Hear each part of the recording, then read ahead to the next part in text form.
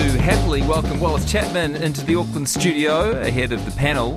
Panel hour now kicks off at 6 p.m. each weeknight. Hey, Wal, how's your day going? Where are you? I'm in Hamilton, in the lucky. Hamilton studio, and I feel like I've heard you talk fondly of this beautiful hometown of mine. Didn't you have a lovely day down here with little Wallace Jr. running around the gardens and eating ice cream not so long ago? I have been an ambassador for Hamilton long before anyone else has, Jesse. I just love the place, but even when people were sort of ribbing it, I stuck up for it, and now it's cool and hip. I need some acknowledgement. Do you know my favourite part of Hamilton? Do you know my favourite thing in Hamilton? Are you going to let me guess? Have a guess. The river. No. Garden Place. No. The big shopping centre in Te Rapa Strait. Almost. The base is very good, but Temple View. The Temple View and the Church of the Latter-day Saints. Actually, that's my third best. I love. I went to the Christmas lights at Temple View. And I took my photograph. I took my camera, and I did photography there. I've got some fantastic black and white photos of the night at Temple View. Now, my favourite thing about Hamilton is the Cuisinairs outside the gallery. The what? See, you're there. You don't even know the big Don't you know what Cuisinairs are? Nah. How's it spelled? 2101. Tell Jesse what Cuisinairs are. They are. How's it spelled? That's a very good question. I can't picture it unless I can see it in my head. That's just how my brain works. Okay, your listeners will know. Our listeners will know. Anyway, It's a Michael Parakorfai sculpture, and they were these big... No, I'll tell you later what Cuisinairs are, but anyway, that's my favourite part of Hamilton. If we have time before 4 p.m. Okay. Lovely to have you in, as always, and you've been working hard on the panel hour, which kicks off from 6. What's up today? Yeah, kia ora, Jesse. Yeah, Fa'anana Efeso Collins, one of Auckland's most beloved sons, fair old today, of course, in a public celebration of his life. And so we talked to Professor Jemima Tiatia-Sio, who delivered a very moving tribute on Wednesday at the Whale Pacifica in Auckland, and was there and is there today. So we talked to her just after 6. Also today on the show, alcohol consumption has dropped to its lowest level in 15 years. We are just not drinking like we used to. What's happening? What are people drinking? Oat milk? We don't know. So, what? Oat milk? Gatorade? Yeah, I mean, down to the pub. Do you hear Wallace Chapman's there? Yeah, he's over there drinking a pint of oat milk. It's a new thing. Over there with the oat milk moustache. Yeah, look, I don't know about a pint. I mean, maybe 100 grams, and I wouldn't go to a bar. Right. I mean, you know what I mean? Soft drinks. I went to a restaurant the other night, and the restaurant manager said to me that these new kind of non-alcoholic spirits that have come in with the versions of every spirit, so we can just make the same cocktails we've always made with non-alcoholic spirits, and actually, in particular, older people are opting to drink them. It's been a real story over the last couple of years. Taste-wise, do you think they're up for it? Yeah, I think for a while there you were like stuck with the grape ties, right? Yeah. If you weren't drinking, or death by orange juice. But it's pretty sophisticated market now. Yeah. So we talk about that. That'll be really interesting. Also, too, GC, following on from yesterday, there are concerns, and moving the story on, there are concerns of the effect of the closure of News Hub, the newsroom, the station rather, how that'll reverberate way beyond the closure of that station and will drastically affect local TV shows. So we talked to one senior film producer. He's produced the likes of Grand Designs NZ in the past. We will have his take on that. Sorry to interrupt. Well, but this is just an announcement about the news division. But is there a thought that it will have knock-on effects to drama and reality TV and those other productions? Absolutely, yeah. And that's the issue there, because we're not just talking about presenters and producers. We're talking about your soundies, your office admin, your backroom people, your makeup people, the whole range across film and TV. And our guest says it's going to be wide-reaching. So we talk about that.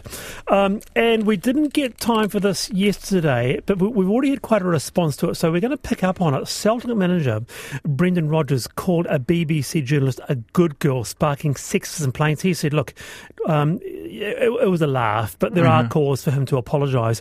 Paul texted us, said, look, I'm a 60-year-old man, and I'm often referred to as a boy by my older peers, but it's used as a term of endearment, so no harm done. But Michelle said, language matters, and it is condescending. So, look, keep those coming. 2101 is the text, or you can email me, the panel at rnz.co.nz.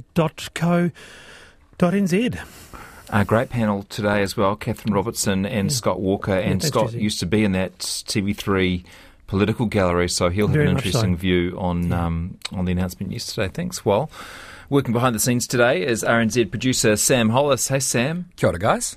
And what's the story you found that didn't quite make the cut for the panel, which tickled your fancy anyway? Come on, Jesse, it doesn't work like that. Well, the one that caught my eye today requires some context. So first of all, are you guys familiar with the Florida man phenomenon? Nope. No. Okay, so some context for you then. So this started about 10 years ago after a flurry of bizarre news headlines that all begin with the words Florida man.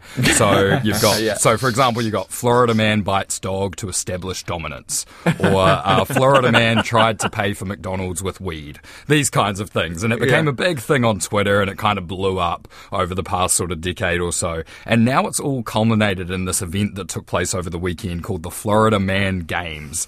It's described as the most insane athletic showdown on earth, and this is how one man summed up the appeal of the games. What brings you here today? To watch stupidity occur on the grandest spectacular scale. So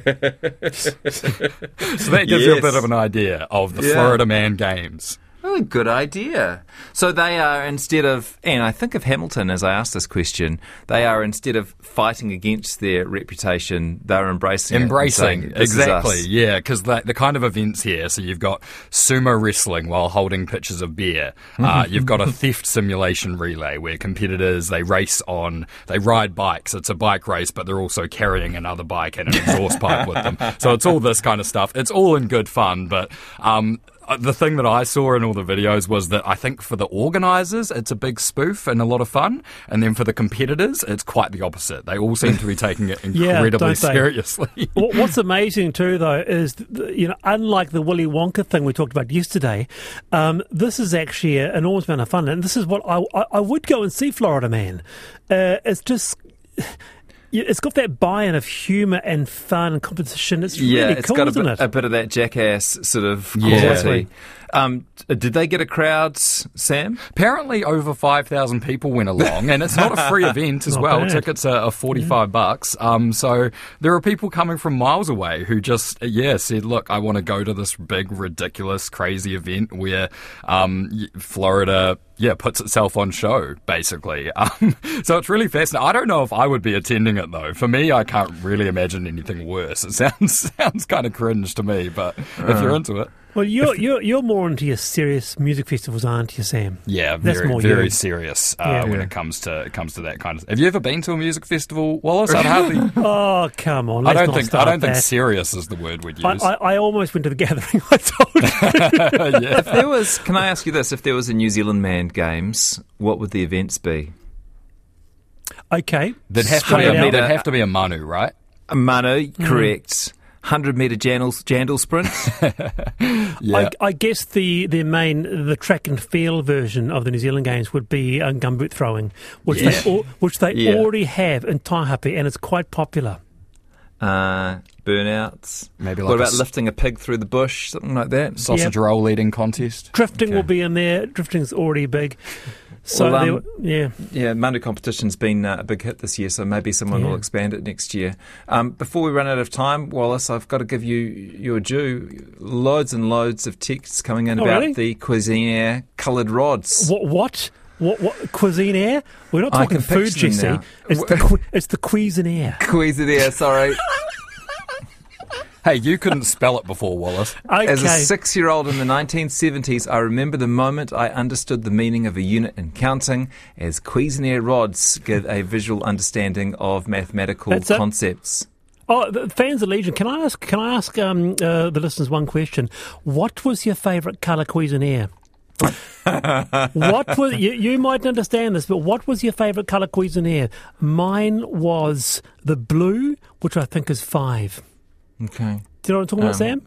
Haven't got a clue. No. Teresa in Napier says they are still used to help learn counting, and they're also used in teaching te reo Māori in what she calls the Tarangi style. So as long as you're playing local host, where do we see these ones here in Hamilton? They're giant ones, are they? Yeah, so it's this is one, I mean, by actually one of my favourite artists, but arguably my favourite, one of my favourite New Zealand artists, a guy called Michael Parakowhai, and he's got a lot of humour in his work. He's a contemporary Māori artist, and he has put up the sculpture of huge Cuisinart rods right in the centre of Hamilton, right outside the art gallery, and it's something to behold. A little water sculpture comes out of it. It is a must-see, Jesse. Try and get to it. Very good. It's lovely to chat to you both. I'll go take a look at it now, as the show is just about over. Wallace is back from 6 p.m. with the panel hour, featuring Catherine Robertson and Scott Walker. Until then, it's Lisa Owen and Checkpoint.